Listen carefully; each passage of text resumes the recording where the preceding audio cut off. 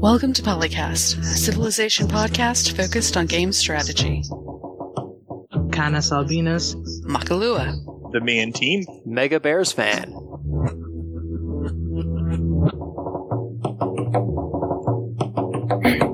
Hello, Internet, and welcome to a once again live edition of PolyCast, this time being episode number 361. I am one of your regular hosts, Mega Bears fan, along with returning, finally, Canis Albinus. Hi. And, of course, Makalu. Who will probably be playing a lot of Six Guys soon? And the Mean Team. Dog piling on the news. And once again, gracing us with his august presence, Dan Q. Getting ready to pass go. Huh? Ooh, you get to collect $200? Exactly. Although, really, with inflation, I'm not sure it's as good as it used to be, but I'll take it. I was going to ask, is it American, Canadian, Australian? Because you might want to choose wisely. You know what? Why choose? I'll just take 200 of each denomination. Thank you. Thank you for the idea, Mackie. I appreciate it. I will spend it wisely. No, I don't think that's how it works, but okay. Well, if you buy the American edition and the Canadian edition, I'm sure there's a Monopoly edition of everything, right? So I think we've got it covered. This is why family board game night doesn't happen very often at the Dan Q household. That's what you think, Jason. Does Miley play with board games? Our dog has a very different definition of a board game. Usually it's a game she's no longer interested in, hence a board game. Oh, I was going to say a different definition of play, as in chew on. Well, she would never get that opportunity. Oh. Famous last words. Well.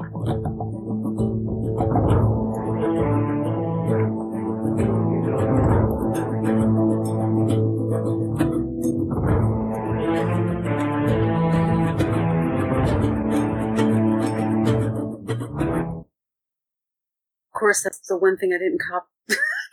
Okay, I was waiting for my cue. Put the news thing here, because where is that document going? Hooray for being live again. Yeah. This is just the thing. We haven't had news in so long that I forgot to copy it over to my handy local file. To have news is new? Yeah, to have news is new. Speaking of, Dan. What, over a year now? Yeah. I think the last patch was September. Yep. The last new anything officially for Civilization 6 was in September of 2019. Let's fast forward, and Phil mentioned famous, last words. Hopefully these are famous words, and they're not the last. Announcing Civilization 6 New Frontier Pass downloadable content collection. 4 years to the day of Civilization 6 being publicly announced as to exist. We get an update that there are to be not 1, not 2, 3, 4, 5, but in fact 6, count on the internet with me people, 6 downloadable content packs for the game between now and next year, plus 6 additional free updates that will be quote-unquote in between DLC releases. So 1 month you pay, 1 month is free, 1 month you pay. This sounds like another potential type of addiction, but this kind you shouldn't have to get therapy for. We know a little bit about what we're going to be receiving in 5 days as of this recording.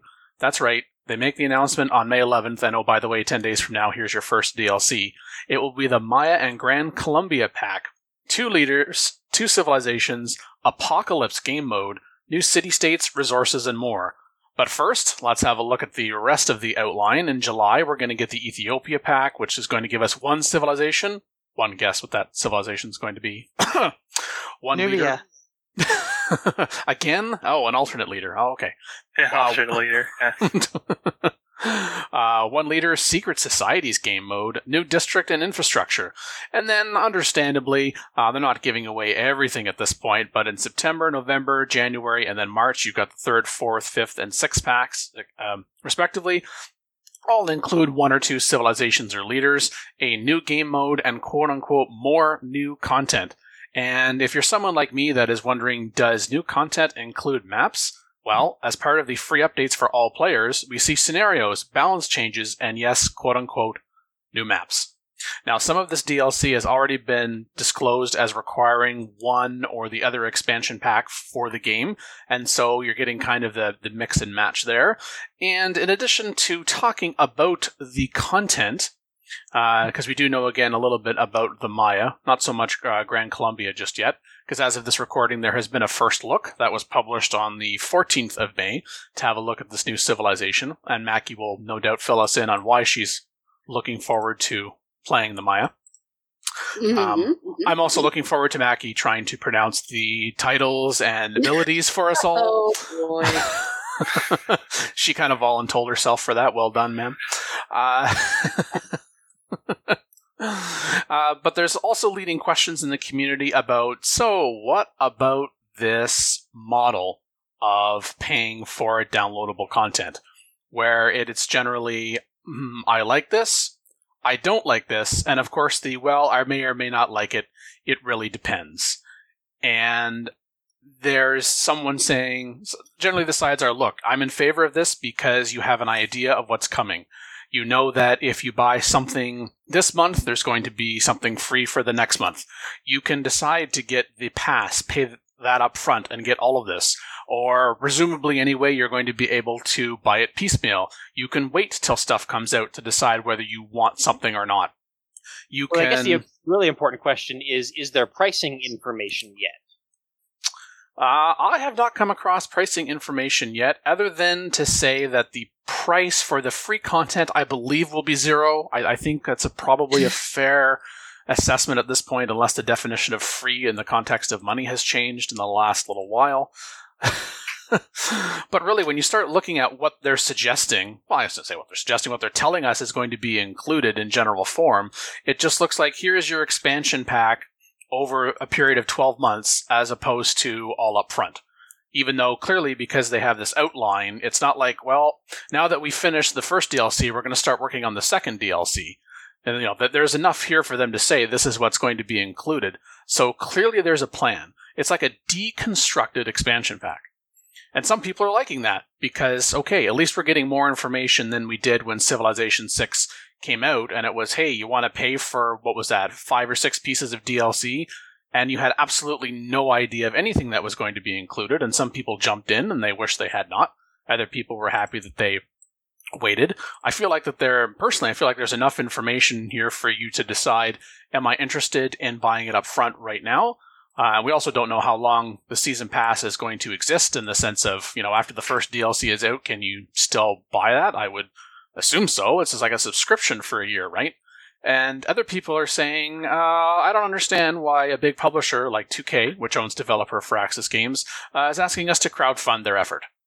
Which, it's like, I'm pretty sure the people... Yeah, I'm pretty sure, the crowdfunding, you're asking someone to pay you so you can make something, but I'm pretty sure this content already exists, and the company is just looking to recoup their investment. And of course make money on top of that as well, obviously. Publishers tend to like steady, constant revenue streams as opposed to spike, so... And in this way, if someone is also having an issue with a particular, DLC pack or even an update, you can only do so much testing behind the scenes, and you release it to a larger audience, and it's, oh geez, something broke. Well, we don't have to worry about an entire expansions pack worth of content. Let's just go back and see if we can figure out what it was that we just introduced and figure things out and, iron out the wrinkles and then go on to the next one. Hopefully that's what the idea is. And I think it's also come up... The other side of that coin, though, is that if you have a bunch of really small, DLCs, then you run into issues with, different combinations of mixing and matching. Where, and I think Paradox has had this issue with, some of its games, where you have some of the DLC but not others, and then that causes, unique problems that then become even more of a pain in the butt to troubleshoot and fix. I think Paradox that's fair. has its own issues. Yeah. We all have our own issues, but I get the point. I don't expect that to happen with this one, because it looks like it's mostly just civilizations and different game modes. So the different game modes are going to be self-contained and aren't going to interact, I assume, with the other game modes that are in the other packs. So I don't see that as being much of a problem, because new civs are, you can insert them and remove them from the game. That's what modders do. and you're not going to break the whole game by inserting a civ. So as long as they're not like changing game rules or like adding like different sets of content, like if they're adding buildings and units and stuff like that into the base game in certain expansion or in certain DLC packs and not others, then I think you might run into some issues where you get unique problems where if somebody has one installed but not the other and things like that. But as long as the actual game rules and mechanics aren't changing, I do not foresee that being a strong possibility. So hopefully that won't happen and we'll be safe from that. And any kind of changes to that may in fact come as part of the free updates for all players. Yes, perhaps. Although certainly I think it is fair to say, like, when it comes to 2K and Firaxis, clearly this is being developed in tandem. All these pieces are being developed, obviously some at different stages of completion than others, because, well, this is supposed to be released first, and this is supposed to be released second, etc., etc.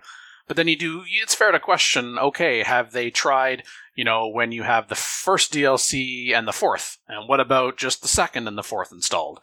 And hopefully, kind of as you were saying, Jason, that looking at what they're including, it's the things that are being added is on top of what the game already has. So if you have the DLC, well, it adds new leaders. And if you don't have it, well, then you don't. As opposed to, oh gosh, we just, in this DLC, this is changing this mechanic considerably, and now it's gone and messed something up. And if it's not fixed from the first DLC, then is it just going to be compounded on the second DLC? So I think the fact that we have this outline right now as a consumer, that we can see this, I think the 2K and Firaxis have learned from the experience of Civilization 6 initial release. Because I do see some people saying, hey, 2K and Firaxis have a good reputation of, not just releasing and forgetting about it. But I also think the community is understandably, we didn't have a lot of information up front. They got burned. We felt that we got burned. And, of course, there's still some lingering criticism of, thanks for checking in, guys. We haven't heard from you, and now there's all this stuff that you want us to try to absorb. But that's just kind of the thing, right? If you really feel like, I'm not certain how I feel about this, is this enough to get me to invest more time into the game? Then you can wait. It's not like you must buy now, and if you don't, then you're out of luck. It was enough for me. And I think that's also a point as well there, Candice, because some people have said, well, I don't know if this is going to be enough to get, new players into the game. And I'm thinking, really, the information that's being released right now, I don't think this is necessarily going to be enough for someone to say, I've never played Civilization 6. I wonder if this new Frontier Pass is going to convince me to get it. I really feel like this is for so you've already bought at least Civilization 6, maybe one of the other expansions, some of the DLC. Here's what else we have for you. And then depending upon how well this goes, particularly the first one, then the people that are already playing the game, you get that word of mouth. That word of mouth is either going to be positive or it's going to be negative. So, which would then, of course, impact future sales, future reception of the game, future potential for gosh knows what may come after this for the game. And as for the player, I think it's also a win because, well, we don't have to wait until, next March for the expansion pack while we sit here and hope for maybe some free updates in the beginning. We have something to look forward to every other month. It's just enough to help keep our attention, and our attention spans are not always the greatest. Firaxis and 2K would like you to start here. And then you can decide whether you want to join them or not. I think the one thing that... And then buy your pass later, maybe, if you like what you saw. That's a valid option. And I think we're about to get to specifically what we know about the Maya, but as far as the other things that are coming in DLC 1, again, Grand Columbia, we really don't know much of anything. Civilization Fanatics Center moderator Byte over on the Too Long Didn't Read moviereviews.com has a features thread where he is compiling information that he has found for each of the DLCs, no doubt to be updated I shouldn't say no doubt, hopefully to be continued to be updated on a regular basis between now and by the time we get to the end of this DLC journey. And what we know of this Apocalypse game mode, and I'm quoting from him, a new game mode that includes many new disasters like comet strikes, forest fires, meteor showers, and solar storms. Disasters can be triggered by a new unit called a Soothsayer. We're also going to have new natural wonders in the form of the Bermuda Triangle, P, I'm just going to call it P. Piapatali. Pia Vitali, and the Fountain of Youth. No, the Fountain of Youth. That must be something else. The Fountain of Noobs. The Fountain of Youth is a computer programming thing, because the C language has a very famous book written by Donald Knuth. Oh, well, there you go. I had no idea. I mean, yes, I did, and I tested the panel to see if their knowledge and awareness. Well done, Kenneth. You get an A. There's Plausible. Teacher Dan is teaching. There's new resources of corn or maize, and then honey, or it's bees, or it's beeswax, new city-state, Vatican City, and then, of course, forest fires, damaged forest tiles and buildings and wonders in the base game, as well as Apocalypse game mode. Oh, I just want to turn the disaster intensity down to 0 evermore now. No, up to 4. Mackie can be in that game. I'll be in this game. Yeah, I think I'll join Dan's game for a change. The meteor shower in the base game, as well as the Apocalypse game mode. Oh no. New competition, appease the gods. Is this where we have to appease Sid and Ed? I have no idea what they mean by gods. I guess we'll find out. Don't forget Anton. And Anton. And then something but the about meteor shower just puts like an iron resource on the map somewhere. Yeah, so that's actually not a bad thing. This is one of the reasons I'm maybe when it turned the disasters up just a tad. Is how many games we had where you're missing iron. Almost all of the disasters in Gathering Storm have that, give and take of them, where they do something bad, but they also do something good. Yeah, like the floods make more fertile, better farms. I wouldn't be surprised if the fires have some effect like that too, where maybe they make the forests more productive or have more food or something like that, or maybe they even cause the forest to grow further. Who knows? They really should. Forests have to burn, otherwise they, die. Mm-hmm. And speaking of the natural disasters, over on the Well of Souls page, a little bit more on the Soothsayer, that is unit specific to the Apocalypse mode that you can send into foreign territory to trigger natural disasters. So I guess I'm going to start calling this a little bit of our fantasy game mode, which admittedly doesn't appeal to me, but I can see how it would appeal to some people. And that's one of the big hang-ups that I have with this particular model, is I just don't know if I'm going to play any of these game modes. Because even with the base Civ 6 and the expansions, I never play the scenarios, anyway. I never played the Viking scenario or the I don't even remember what other scenarios we have in Civ 6. Outback Tycoon. Yeah, there was the Australia scenario. I think there might have been a scenario associated with the Nubia DLC. I don't remember. Yeah. There's the Red Death mode, which we played that once for Turncast, and everybody's like, okay, I'm done. Yeah, that's a multiplayer one, and I never even played multiplayer, so I never played that either. And then I think there was also some Ancient Wonders scenario in Civ 6, right? Mm-hmm. That was in Civ 5. Oh, was it? Okay. See, they blur together. I don't even remember which is which. I played, I think, 1 or 2 scenarios in my entire time playing Civ 5, and I don't think I've played any of them in Civ 6 so far. So, yeah, looking at, new game mode, am I really going to play that? Especially if it is something as fantastical as being able to sick meteor showers on other players. And I do think that the comment about not playing the scenarios, or people playing the scenarios and being disappointed, it may have something to do with the fact that new scenarios for Civ 6 will be part of the free updates. That knows, you're going to make me pay for a scenario. No, apparently not. That's not going to exist. They're not going to be a scenario. Red Death is a specific type of game mode. This is something that you can include with the base game or not. And of course, speaking of Anton, actually, in a tweet, again linked to from the Well of Souls, these are systems and or content additions to a normal game, and you can turn on as many as you want. So the only game modes we know about in terms of title and a little bit of detail again is Apocalypse, and there's also the Secret Societies game mode, which apparently are societies that are secret. That's my takeaway right now. I know that's really in depth and insightful, and it'll take you a while to absorb that. Dan, don't talk too much. They'll have to kill you. Not again. Does this mean secret packs are back in? Packs of secrecy. Well, we know who to pact the secrecy against, right? Uh-huh.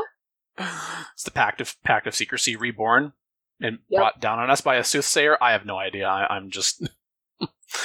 Are we getting hate mail yet? Is there any? No? Okay, we'll have to keep working on it. We should go just get We regular will mail, continue Dan. on our quest for hate mail. Actually, we just about that, just as a shout out on CFC to Socrates and Willowbrook for commenting on episode 360.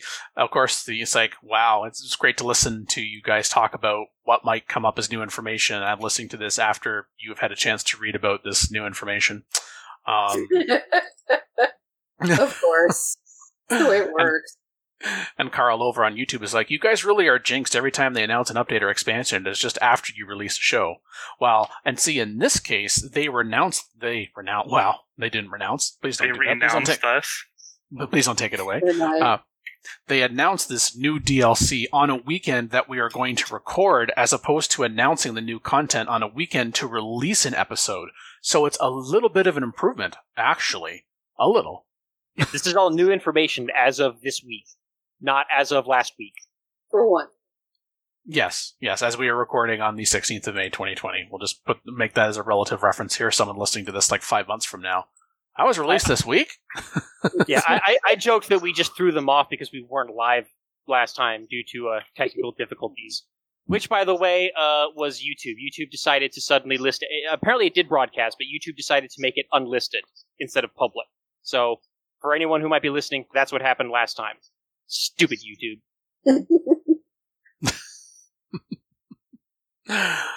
Oh, I think YouTube can handle that criticism there, Jason. I think that might be one of the kindest things they've been called today, quite honestly.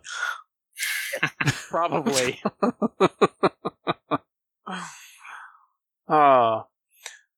So, as much as we know about the general overview and understandable speculation of what's coming up, including visual speculation, which we will get to, perhaps we could actually give some more specific content, the specific breakdown of what we learned about the Mayan civilization for Civilization 6. You have to qualify that. This is not a show to talk about the history of the actual Mayan civilization, although I guess some of that is alluded to in what we're about to talk about. I know, Mackie. I know. So yeah, the Maya. What about them? Yes, the Maya, led by Ishwakan Akwa, also known as Lady Six Guy. She has a unique unit, which is a spearman that replaces an archer because it's a thrown spear, and I believe it has more damage to damaged units, and also has a little bit higher strength than the archer it replaces. It also the Maya also have the observatory district, which replaces the campus, and gets adjacency bonuses from farms and plantations, but not anything else. So it's a little bit different. And it's cheaper to build than a campus. Well, yeah, all the unique districts are plus 50%, aren't they? It's good to know that is being carried over still. So yes. And then the leader bonus is Ichmutal Aja, and I don't actually see what it... Oh, here it is. It gives non-capital cities tiles within 6 tiles of the capital, plus 10% to all yields, and all non-capital tiles receive minus 15% yields, with that being there more than 6 tiles away from the capital. So the closer to the capital you are, the better. So basically they want us to go back to doing the ring system of building the cities for the Maya. Yes. And then the Mayan special ability is the Miab. Settlement, of course, adjacent to freshwater and coast do not provide extra housing. Instead, each farm provides additional +1 housing, +1 food, +1 amenity for every luxury adjacent to a city center. So, in other words, the Mayan don't really care about where you settle their cities in terms of actual geographical stuff. As long as they've got empty tiles near them, they're happy. And since, unlike past versions of the game, you actually don't need fresh water to build farms, you can hypothetically just build Mayan cities wherever, as far away from water as you want. You can cram in as many as you can, 6 tiles away. No more than 6 tiles away from the capital, so they'll all count, and then you'll have a bunch of these super productive cities. And I've seen some people say, oh, this is a return to tall with the Maya now. Oh, I see how it is. I'm like, well, minus 15% to all yields. It's a percentage. It's not an absolute number. So we're like, oh man, this is just going to really cripple you early on. Well, I think that's a bit strong. I think it's more about you need to be aware of this. So when you're planning where you're going to settle, keep that in mind. And although I will say it is a much more understandable comment, and we've seen some extremes as well, including the, hey, do you realize this leader animations are the same as the Nubian leaders? I want to yell at those people. You know what? If that's how nitpicky you want to be, then I guess Firaxis is doing a pretty darn good job. If that's what you can come up with at this point. If this is the best complaint you could come up with after watching through this video and stuff, oh no, she has the same. Okay. They should have given her the same animations as Gilgamesh. Probably that would have been the way to go. The thing is, she doesn't have the same animations. She has two animations that are the same, and like 8 or 9 that are not. So it's like, oh, well, the idol animations are the same because they're both more heavy-set women with large bosoms and staffs. I mean, yeah, it's easier what do you want? Instead of re-rigging. I want Gilgamesh animations. I just said. It's what Phil wants. Giggly mesh on everybody. There's only so many ways the human body can move, and when they don't have people in their studios actually with access to super high tech stuff, they might have a problem doing that. What with the recent quarantines and such. As long as they don't try to sell us the rest of her animations later, I think I'm okay with it. That would be different, yes. Lady Six Guy After Dark animations. Wait, what? Wow. Okay. Jeez. But I am going to fanficker for. Yeah, honestly. I am going to say that I'm kind of reminded of India from Civilization 5, where everyone complained about how you cannot play Wide as India in Civ 5, but like the way their ability worked was once you got to, I think, like population, I think it was like 4 or 6 or something like that, in each city for India, like the cheaper happiness that you got from population outweighed the penalty that you got from the new city. And from then on, it was just all bonuses. So I'm wondering if it's going to be kind of the same with this leader, where, you know, like the minus 15% isn't really that big of a deal and not that strong of a deterrent to, expanding further, and that, you know, the other bonuses potentially can make up for those. You're just bringing back memories of how Majin was pointing out that Gandhi was one of like the top ICS leaders in Civ 5.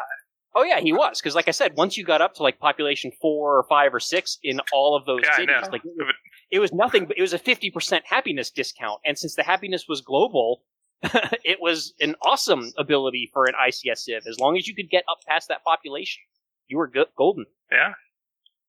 I think a lot of it stems from a knee-jerk reaction to, oh my gosh, their ability has a negative. Are you kidding me? It's explicitly stated a negative, as opposed to a negative being a choice you made, as opposed to another choice you didn't make. And when I first read it, I went, wait, what? This is outrageous. But then when you start looking at, oh, it's minus 15%. Oh, look at everything else that they're getting. Oh, the game isn't just, 5-10 turns. Oh, okay. They're going for something here. Right, and you can offset all that stuff with like trade routes and, stuff like that as well. And if you've got a city that's going to have some really good district adjacency bonuses that's more than 6 tiles from your capital, I mean, it's still going to be a very productive city, right? Like, it's not like it's the corruption mechanic from Civ 3 or Civ 4, where, a city that you found after like your 5th or 6th city just does completely nothing for the remainder of the game. I think that was Civ 3 that had the corruption and waste, yeah. Civ 4, I think it was just maintenance costs were higher for newer cities. Yeah, and they scaled up, although they eventually capped. Yeah. Is there anything else about the Mayans other than can we play already? That's a bit of a simplification, but it's good enough for now. They do not summon disasters, as I thought I read speculation about on the social media and forums. So that is apparently not what they do. It's that soothsayer unit that's probably a scenario unit. Does that. Yeah, I guess people saw an apocalypse game mode and new disasters and the Maya. And went, it's all one pack. Yeah, and they thought the Maya would be summoning the meteorites, and that would be their special ability. That would be a little OP even in single player. You know what? Multiplayer, holy crap. A good comment to that would be, I think it's a little late to release that. I think about 8 years to be exact. Sorry. Yeah. Yeah. They released this pack for Civ 5 or something, or even Civ 4 late on, you might understand it, but, Of course, this doesn't preclude you having a Mayan soothsayer, full stop, but it's just not Mayan specific. But yeah, I can see how people could come to that conclusion. It's certainly a more worthwhile criticism than, of course, the requisite, oh my gosh, more female leaders because political correctness. Okay, but she does actually have actual historical basis, though. This is not they pulled something out of their rear, because I don't have the book anymore, but this was something where I was reading about other cultural things back in college, and there was a woman like this, whose name I have completely forgotten, who did rise up to the rank just below High King in the Maya thing, and they've based her on a real historical figure. So, and that title for that rank below is where part of my username came from. So I'm like, I'm playing me, kind of, sort of. Close enough. Well, all of the leaders in the Civilization games are based off of historical people. Like even Gilgamesh, I think now there is agreement among archaeologists that he was an historic figure. Obviously didn't do all the things that are attributed to him in the Epic of Gilgamesh, but was an actual king of Uruk and, real person on whom the stories were based, although, heavily mythologized. He may have also been named after that guy. Yeah, it could have gone the other way around, too, as well. Yeah, there could have been a Gilgamesh who was named after the Gilgamesh from the Epic. Because I don't think we have absolute dates on when the Epic of Gilgamesh was actually written. Yeah, like we've named a lot of things here in the U.S. after Lincoln, after having him as the president and stuff. So, he's carved on a monument, okay? I mean, if people came across, were studying America as archaeologists, they would think he was they would wonder if he was a mythological figure, maybe, because some of the stories about him are like, that really happened sometimes, Although I've got to say, Mackie, listening to you gush about the Maya reminds me of listening to you gush about the Australians. So, all right. So, I enjoyed the last game's version of the Maya as well. So, So, on the Saturday Cooperative Games one weekend, Mackie will be the Maya. The next weekend, wait for it, also the Maya, and then Australia for 2 weeks in a row. It's just lots of many combinations for us to enjoy. At least I alternate between Australia and the Maori now. So, I'll just have third in my rotation, right? Oh, there you go. And a shout out to Alan Silver, who is listing live for the first time. And speaking of the Maya, if you're playing the Maya and make it to 2012, the world blows up. I'm assuming that that's in the game. That would be an excellent apocalypse mode variation when you are playing the Maya. That everyone dies and everyone wins or loses, depending upon your perspective. Hey, everyone wins. Everyone scores 0. Oh, gee. We've reached a conclusion. Gesture wins. Oh, speaking of conclusions, there are some conclusions being attempted in a certain analysis thread. Yeah, I was going to say, speaking of nitpicking, here's a screenshot. Let's find out everything we can find out new in it, other than there's a gigantic meteor heading for the city. Oh, no. Yeah, we get one of these every time. They usually give us some interesting insights. Yeah, this is where we have, except for what was in the video, this is where we have some of the other information about things. This is why we know about some of these other disasters and why we know about the meteors making iron, because there's a screenshot literally of that. I'm curious what Bermuda Triangle will actually do, because it's out in the middle of the water to a degree where you can't get it in city range in that picture. Yeah. I would assume that ships that go through it would, take damage or disappear, or maybe they get teleported to another part of the map or some crap like that. Okay, sure, but then why would you ever go in it? Unless you're getting, teleported, I guess, but that seems a little fantasy-esque for a Civ game. Well, it could be something that maybe goes invisible until, you actually get to it, so, and maybe it moves around a little bit so you don't know exactly where it is, and if you've got to sail across that ocean to get somewhere, then you gotta sail through it, or risk sailing through it. It does seem like a fantastical element along with the soothsayer I don't like part. the idea of it moving. Yeah, I don't know. I'm just pulling stuff out of my butt right here, so I have no idea what they're... Yeah, we're also not clear if that's a scenario-only thing as well. That could be. That's true. True. I mean, it's reasonable to have it as a static thing. It's just, what's the interaction with it is my question. If you start auto-sailing units across, or you're doing auto-exploring, are your ships going to be smart enough to avoid it? or are they just going to sail right through it? Oh, anytime you do anything in auto and Civ, you should assume that the thing is not smart enough to do. Auto anything The answer to that is always no. Yeah. But does it treat it like an obstacle? Is it going to, if you get close to it, pop up if you have them on Explorer mode, is it going to pop up an alert for, oh, this is a bad thing, I don't think so. I assume that if it's passable, then they will, charge through it. And is it going to wander around the way the hurricanes do? Yeah, don't know. I mean, according to the Well of Souls, it is a new natural wonder that is reportedly part of the base game and not one of the modes. Apparently to be released with what we're getting on the 21st of May. Oh, all right. If it's a natural wonder, then it probably actually has advantages to being near it. So, but that's what Phil was saying. This isn't beyond Earth. We can't build a city out in the ocean by it. Maybe it's one of those. Maybe it's one of those things where it gives the naval unit a free promotion or something for traveling. Gives them a free promotion to teleport beyond Earth. Let's go. We might get a space themed pack or something. As long as it's not, the equivalent of a black hole. Hey, do you want to reduce the maintenance on your units? Have we got the place to go for you? We'll just reduce your units, full stop. They got rid of the delete button for units. You have to send them to the Bermuda Triangle if you want them gone now. Oh, it's the CK2 succession method right there. Delete the air. Oh, look, new successor. Let's see, there's a pond or oasis looking wonder that people are speculating that it's the Fountain of Youth or something, which would be more fantastical elements. But hey, we've had those in the past Civ games as natural wonders type of. Yeah.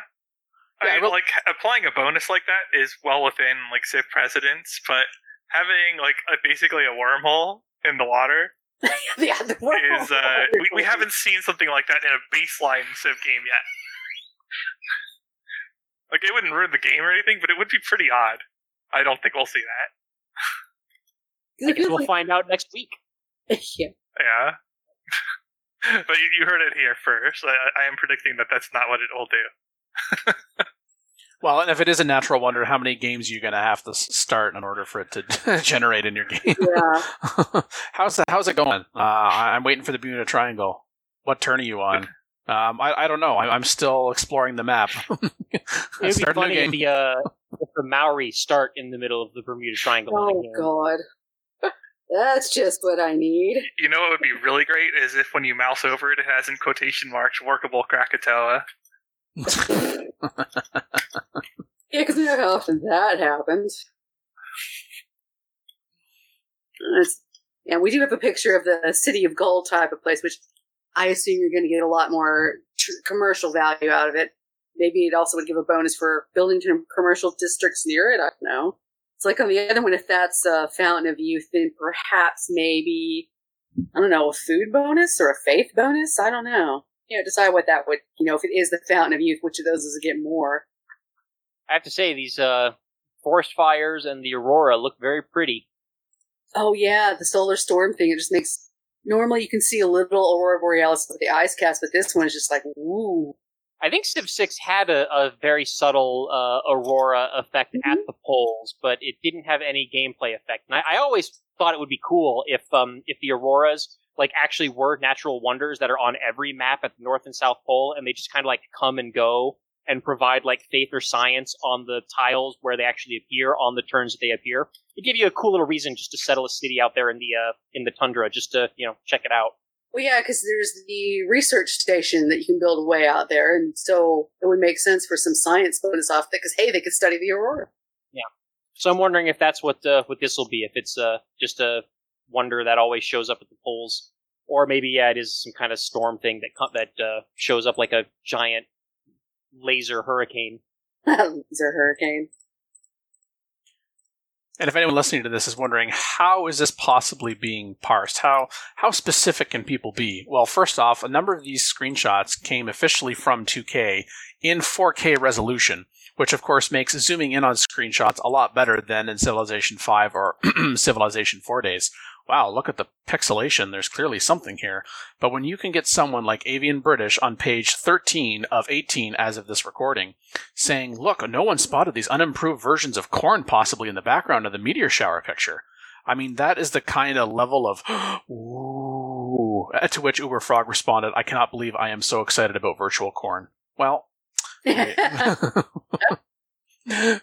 you Corny. know.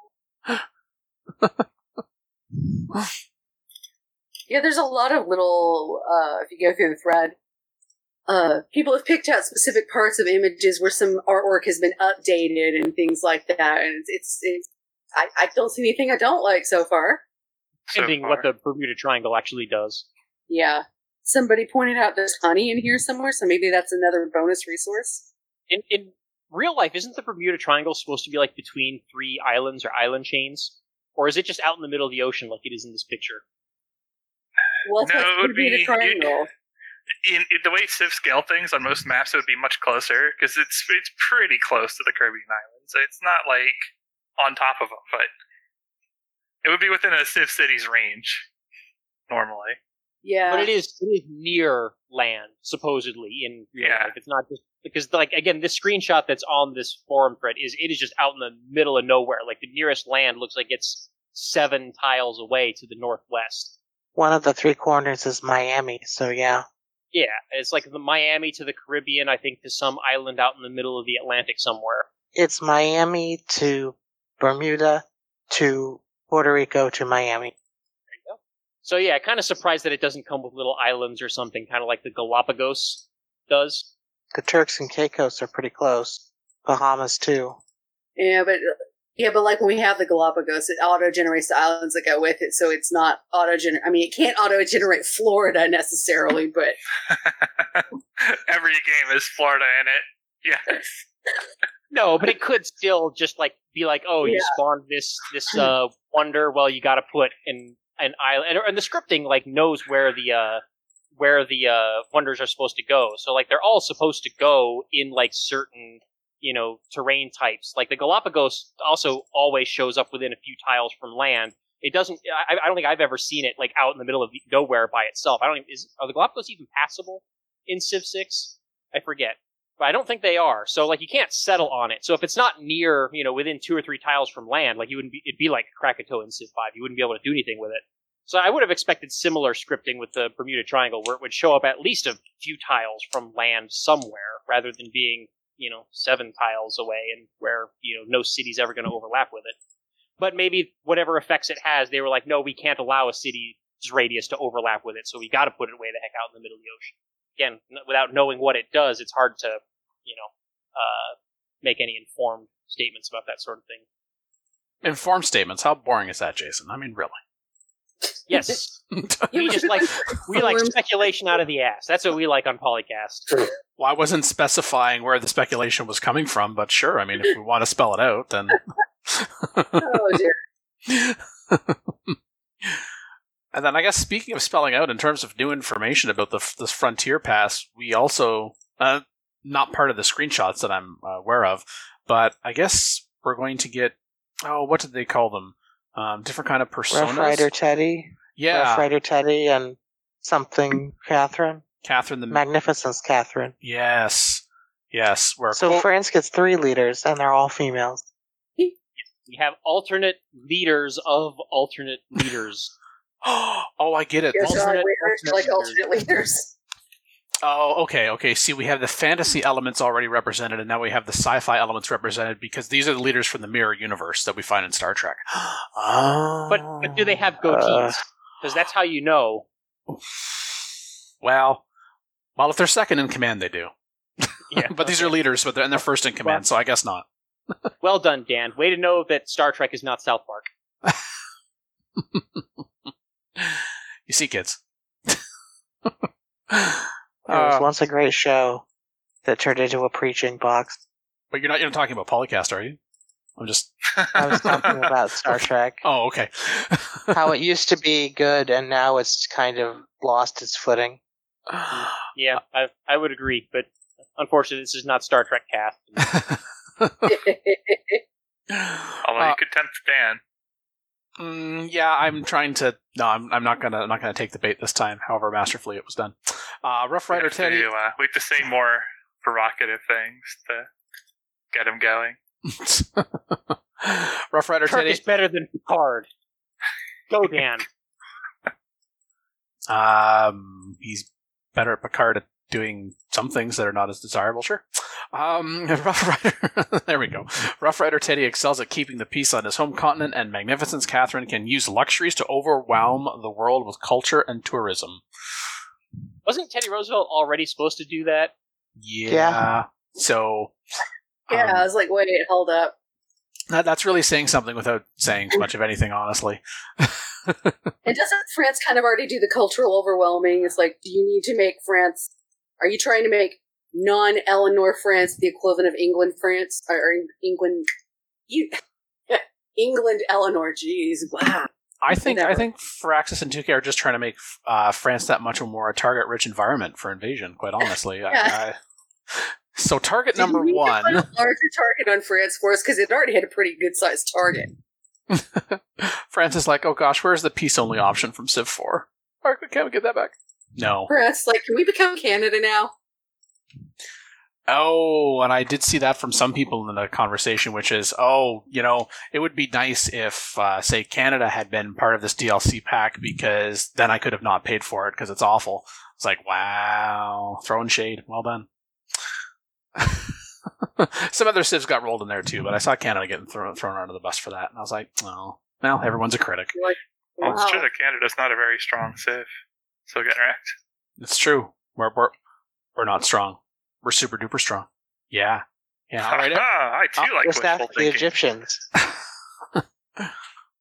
All right. Let's guess what age we all are on out at recess. As we get into this, I don't even know if it's an argument, honestly. I don't even think it qualifies that. I think that's giving arguments a bad name. Let's see. What else from Civilization 6 New Frontier? Which, by the way, New Frontier, it's not the final frontier. Which is good, because, I don't know, I'm not talking about Star Trek movies. Nope, I'm moving on. I'm moving. I'm fine. Uh-huh. The best Star Trek movie. Go, Dan. The best Star Trek movie, it's somehow actually being released and still allowed to be distributed. Anyway, yeah. I think it's fair to say that, I don't know if it's fair to say, but I think 2K and Firaxis have definitely been taking in all of the, how long can we not say anything and still have people talking about the game?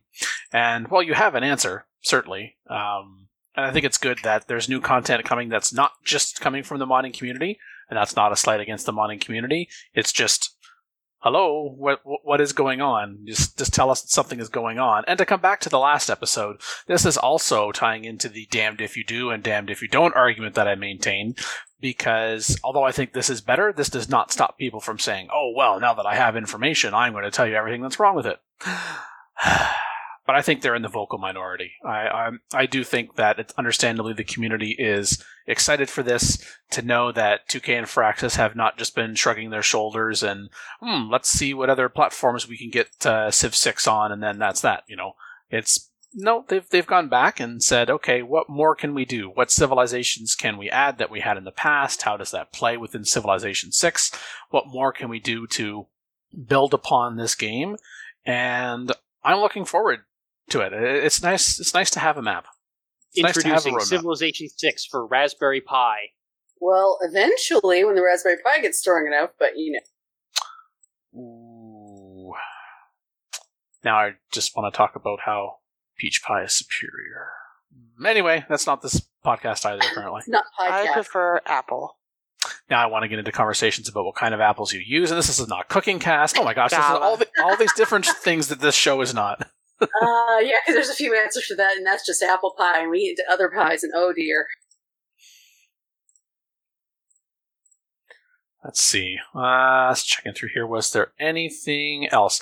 I mean, for Grand Columbia, there is... Oh, we think we know that the leader is Simon Bolivar, based on some screenshots, it's been said. We have an idea that they have a unique unit, and this is what the unique unit is probably called, but we don't know what it does yet. Yeah, Well of Souls suggests that it's a cavalry replacement. Oh, something to look forward to if you survive that long in the game. Okay, well. Well, you Or- play the Maya. Then you spam out archers like Nubia does and go kick people's butt. Oh, I thought quite be as strong as anything archers, but Oh, I thought, Mackie, you were going to say something like, or if you have a later era start, which, of course, Dan refuses to do. That too, yes. Well, there is also that. That's technically, those are the best starts. As established in the last episode. Yeah. And there's even more minutia of detail. Like, for example, do you want to know the name of the volcano that the Mayans tend to start near and the name of their river? Yes, that has been gleaned from screenshot analysis and documented on fan sites like Civilization Fanatics Center. So yeah, and we're losing Palenque as a city-state because that's now one of the Mayan cities. But that's why we got the Vatican. So they took out a scientific city and replaced it with a religious. Hold up. Oh. I mean, just yeah, I know you can make political commentary out of that, but just in terms of balance. Yeah. Yeah, we have no idea with the Vatican what its ability is yet. Okay, really? The Vatican's a trade city-state, that's it. Oh. No, I was going to say militaristic. Wait, what? That's, militaristic is definitely the most likely. There wouldn't be any PR issues over that. No whatsoever. Oh. And of course, now my mind. But no, we're not talking about crusades. No, this is not. No, we're not doing that. No. Actually, what I meant was we don't know what the ability of the Vatican City will be if you become their suzerain, as opposed to what type they are. Something that I gotta say something to do with your religious units. I don't know. It's, I'm just gonna go out on a limb. Free missionaries or something, or you get a free great profit if you're the first to discover it. Nice. Oh no. Okay, see, that's a little low pay. Or maybe they just charge all the players who meet them tithes. Wait a minute, that's not how this works. City-states give things to me, not the other way around. And then their city turns more and more gold as the game goes on. Yeah, that part I would believe. The later you get, or if you convert them to your religion, they give you tons of gold per turn or something. Looking at the chat from youtube.com/user/thepolycast/live, while this is live, /TG, I'm back, but I came late, so I'll listen from the start. Oh, okay. Yes, Alan, we did talk about the observatory. Firaxis is starting to get some competition now with Old World and Humankind. They need to keep putting out more. And actually, interesting you bring that up, because what was also John Schaefer's game, At the Gates. At the Gates. It's interesting you bring that up, Alan, because on episode 360, which initially got bumped to 361, which is now probably going to be bumped again here, we actually we're going to talk about Old World from Soren Johnson, and we have talked about Humankind. I think it was before my tenure here as a recurring guest that Humankind was talked about. But certainly there is competition for our attention, for Civ's attention, and that includes things that are, everyone's sitting down, not computer gaming related. Yes, I know. Is Old World actually released yet? Or is it still in early access? It's in early access, but I think the general public can purchase it in early access now. If I'm not mistaken. Yeah, you but can. it's on the Epic Game Store, so nobody cares about it. Oh, that's I wasn't sure if Epic did the early access stuff or not. Yeah, but for everybody and for when I've seen streams of it being played, everybody has said it's basically like, this is early access. This isn't like the actual game. What? Because it's at such a good quality level already, So when it actually comes out full thing. I had put off getting Outer Wilds and Outer Worlds because of the Epic exclusivity, but if Old World is Epic exclusive, that might be the thing that finally gets me to install the Epic Store. Ugh. You don't have to, because Tim Sweeney already said that he bought the games for everybody. So you can just pirate it and feel no guilt. Oh, well, okay. Nice, Ganis. I approve. Good to have you back. Well, I think 2K take no responsibility for suing. 2K and Firaxis are no doubt paying attention to games like Old World and Humankind and At the Gates and just other titles in general that are keeping people's attention. And I think they're taking that into account. I don't think we have to worry about, because actually hearing early access and the understandable negative connotation that can come with it, kind of like, consumer beware what you're probably getting yourself into. I've seen some of that too. oh, this DLC season pass, this is just so that they can release stuff that's not finished yet and make money, and it's early access, and then we solve it for them as we play the game, and it's, oh, man. I mean, I guess if that's what bothers you in life, you're doing pretty good. There, I can generate hate mail for the show now. It's literally a wretched hive of first world problems. It's true. Yeah. It really is. A little more tangential, The but best kind of problems to have. We also have a third Crusader Kings coming out soon too, don't we? Yeah. So, And with how these games are starting to lean in some influence from CK2 into them, that's more relevant than ever. Yeah. So I mean, I don't want to call it a grand strategy renaissance, but I mean, I don't remember a time in my lifetime when there was like this many grand strategy games on the market. I mean, even going back to like late 90s, early 2000s, we had like one or two space games and Civ and like maybe one or two other games. That was about it. It's helpful when you can. A little bit of a golden age. Yeah, it's helpful when you can have decent games being available to many people coming from smaller studios as compared to just the big guys like 2K. Yeah, and that's actually always been the case on Steam, because you go back and there were things like Galactic Civilizations and a few other like big space 4X games that were available on Steam from indie developers, which I never got around to playing. There was Endless Space, a few others, Master of Orion reboot. But yeah, we're finally getting some more of the space ones were always popular. Those never went away, but the like historical themed ones, like other than Civ, like there was like nothing until like a year ago. Now all of a sudden there's like 5 of them. Oh, Dawn of Man as well. That's another indie one. Well, I think that leans a little more towards a city building type. Yeah, you're right. It's more of a real-time city builder, but it was still, worth checking out. Speaking of shoutouts from games, a couple of more shoutouts in response to some listeners. In response to episode 360 on YouTube, someone who goes by the username Music says, "Keep entertaining your fans." And from LGH, themselves with almost 47,000 subscribers. Wow, kudos to you. Big up, more content, please. Well, since you said please, I guess we'll continue making episodes. Since you threw that in there, I guess. We do the best we can. What we can with what we've got, which sometimes it gets a little bit thin on the ground, but then we manage to find things, so. Looks like we'll have plenty of content for new episodes for the upcoming year, at least. And not just Civ stuff, but like we were just talking about, a lot of other games that we might also talk about as well.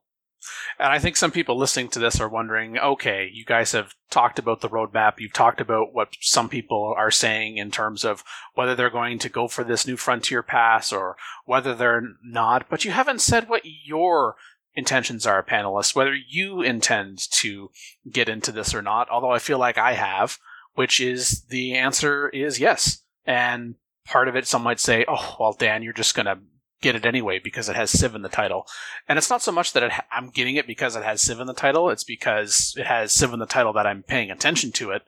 And I like what I'm seeing. I'm willing to also entertain this notion of a DLC collection over the year, and not be kind of like Old Man Quick and say back in my day we had expansion packs and we liked it. Dang it! This is the equivalent of that, and the fact that I can see laid out that they have a plan in place. It might not necessarily be the plan that I would have devised, but that's okay. I'm willing to give it a chance because of where Civilization 6 is at right now, and yes, the reputation of 2K and Firaxis for addressing fan concerns, not necessarily always the best choices, but we do eventually get answers to these things, and, we're just going to take it one DLC piece at a time. Yeah, if Civ 7 has nothing but season passes like this, and doesn't have any actual expansion packs, that would be the point where I would drop off of the series potentially. But I can live with because we already have 2 fully featured expansions. You could ask questions about whether or not all of this content could have been bundled into one expansion, and whether or not that expansion would have been $20 or $30 or $40. Again, I don't think we've seen pricing points for this stuff yet, so I don't know how much the full pass costs. Is it going to be $20? Is it going to be $30? Is it going to be $40? If it's $40 or more, I think that might be a little bit expensive for what's being offered here, considering that Gathering Storm sold for $40, and that was a full expansion pack that had, 8 civs, alternate leader, and like entirely new game mechanics. So, that I actually play. Not just scenarios and alternate game modes that I might never play. So, I do see some red flags here, especially with like the alternate versions of existing leaders, where it's kind of trending towards microtransaction territory, and that worries me. That's a big because that opens up the door to like 99-cent $1.99 alternate skins and stuff like that entering into the game in the future, and that's a slippery slope that I really don't want to see this series go down. I've always, for years and years and years now, held up Civilization as a game series that does its expansions and DLC like well, maybe not perfect, but very well. And I would hate to see that finally change because 2K released a survey asking for forgiveness instead of permission years ago. I can hear that reservation, given that they have announced that these persona packs come with, yes, a new leader model and background. I'm like, oh, no. But the new gameplay bonuses and an updated agenda that reflect the changes to the leader's personality, I'm hoping that will not mean just, hey, here's, microtransaction, DLC, reskinning that really doesn't get you much of anything. But at the same token, these are available, as 2K has announced, exclusively to owners of the new Frontier Pass and will be delivered with the second add-on pack. So it's kind of going into that territory, and I recognize that hesitation, and I'm hoping that this is not how new leaders will come about, because it does describe it as a quote-unquote exclusive bonus, but they want to test the waters with it? Okay. And more in general... It's impossible to know for sure until we see what they do with Civ 7. Like I said, if Civ 7 comes out, even if they sell some DLC leaders and Civs, like right after the game comes out, they did the same thing with Civ 6, Civ 5. If a year after Civ 7 comes out, if they're not doing expansions and they're still just selling, leader packs and alternate skins and stuff like that, and like, as long as they don't go into the route of like in-game purchases and starting having friggin' loot boxes that drop, new wigs for George Washington and crap like that. If it goes in that direction, then yeah, I mean, I will be out. But I mean, this is acceptable, right? Like I said, it's got some worrying trends, but it's too early to really judge it for sure, in my opinion. I think you really could regard this as Civilization 6 New Frontier expansion pack being released, quote-unquote, March 2021. Because that's when all of this is to be out. Yeah, way to look at it. And it comes down to pricing, right? Because if they want to sell it for $30 or $40, which was the prices for Rise and Fall and Gathering Storm, I'm not sure if the value is there.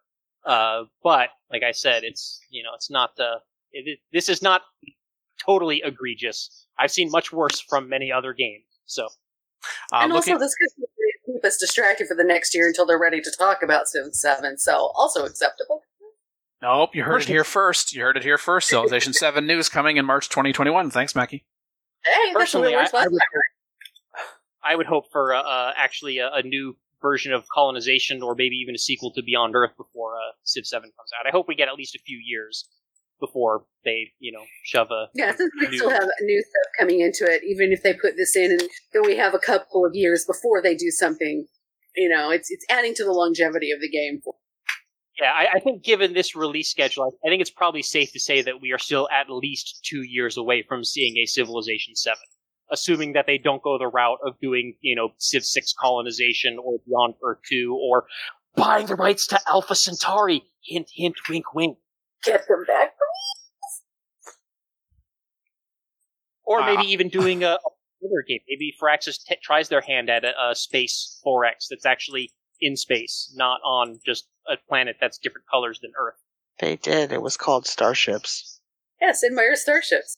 Yeah, okay, well, I mean, not a mobile game.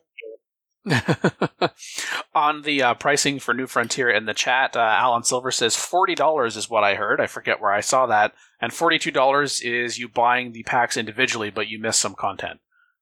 $40 was what I heard, and if that is the price point, I personally think it's a little steep, again, considering that that's what they charge for Gathering Storm, and Gathering Storm had the same number of civs, same number of leaders, and was an actual expansion pack. Again, I don't know if I'm going to play any of these alternate game modes. I will probably load a couple of them up just to try them out, but I've never played the scenarios much before. I don't expect that's going to change much. I am old and set in my ways. I mean, Apocalypse game mode, I'm like, from what I read, I'm like, no, I don't think so. Secret Society's game mode? Who knows? Plus, they're going to be releasing new game mode 4 times.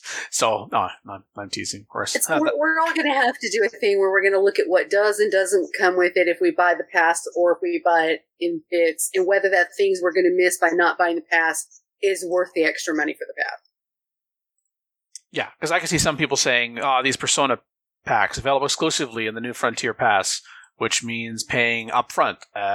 Yeah, no thank you. Like that to me does not make me want to buy the pass, because that's that particular exclusive bonus. I'm like, I could take it or leave it in that case. Put this in perspective, like, I don't even like pre-orders in general anymore. Like, the moment games started moving towards digital downloads and digital delivery as opposed to a physical disc that you had to go to a store to pick up, I thought, like, pre-ordering became obsolete. Like, there's no need to pre-order if there isn't actually a risk of limited supply. So, for years now, I've been just opposed to the idea of pre-ordering in general. So, the season passes and stuff like that is basically just pre-ordering DLC. So, on the same grounds, I'm not a big fan of that, kind of model either. I know I would cringe if it was a season pass and it was, hey, so all of this content's going to reside on 2K server, and we're going to give you access. No. That would definitely get me to go somewhere else. That I will say up front. But we're not there, and we're not there yet. And I think they tried that with that Civilization Online thing, and, well, I believe that's now in the dustbin. Nightmare flashbacks to trying SimCity 2013 on EA Origin. Oh, right. You see, kids, games used to come in these physical copies called boxes. And what you would do... Dan, there's plenty of retro channels. The kids are aware. Some of the kids are young enough still to have seen boxes. Okay, come on.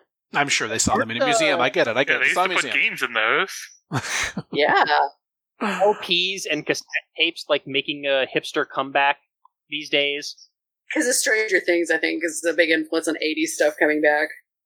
Even before Stranger Things. Yeah, there's a little bit, but that's like people who have to who bring might something back. It would not be the 80s that I would choose, but that's just me. You choose to bring sexy back? What? No, Justin. Over the 80s, maybe. I don't know. Although you're making me reconsider, but... Ooh, I'd bring the 90s back before the 80s, but... I would too. I wouldn't say no to the 80s if they were, I don't know, offered up against maybe some other decades. Yeah, because the 90s is the beginning of the internet, when it was still like the Wild Wild West and everything wasn't so... Yeah, the beginning of the consumer internet, yeah. And also when that's also the decade the first Civilization was released, so clearly it was a good decade. Dan's biased. Also, for people listening, what was this Alpha Centauri mention that Jason was talking about 2K trying to buy?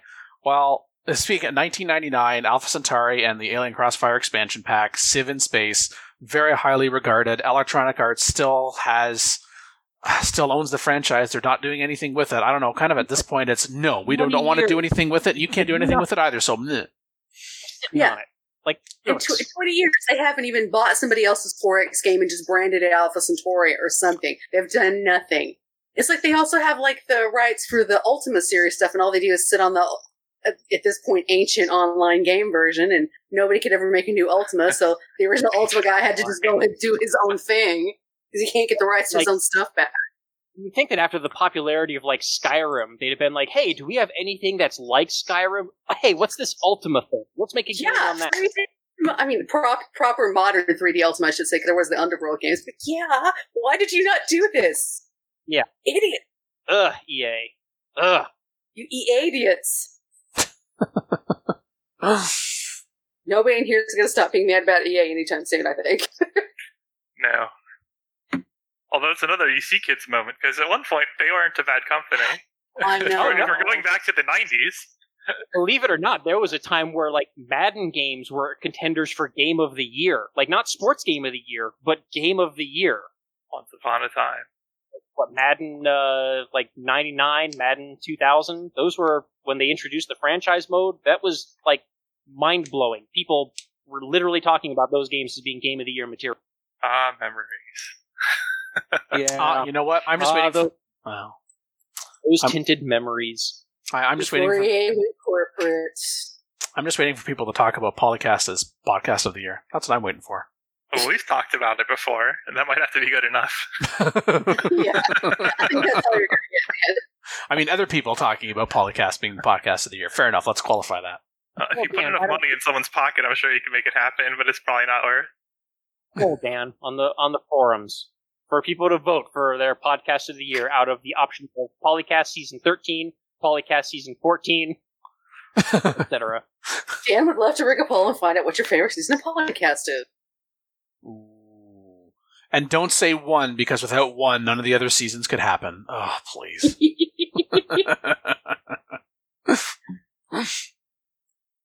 So I guess in that thinking, we have Civilization 6 to thank for the New Frontier Pass. We have Civilization 6 to thank... we have Civilization 1 to thank or not to thank for the New Frontier Pass by that line of thinking. Well done, Sid. We have the original Civ to thank for everything that's going on right now. Whoa, that's... I mean, okay. Whoa, wait a minute. I can see... Everything contained in this podcast and relating, that kind of thing, not the other shenanigans going on. That's not Sid's fault at all. Okay, I could see Sid slowly making his way to the door, not wanting to make eye contact with anyone. He's like in a lab just cackling. We'll see who colonizes who this time. Speaking of this time. Video active secrecy. On that note.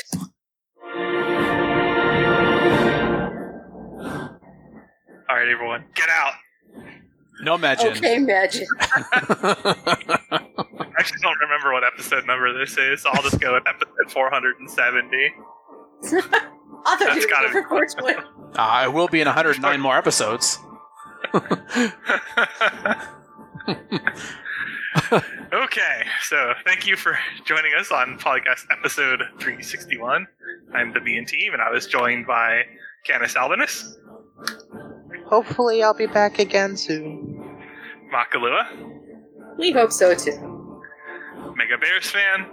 I'm awake now. And special guest co-host Dan Q. 470 minus 361 is... Yes. We can math. I mean, I did it already. I was just checking to see if anybody was paying attention. It was a pop quiz. Yeah, well, At the end of class, no less. it's the best time. Give you an end of class.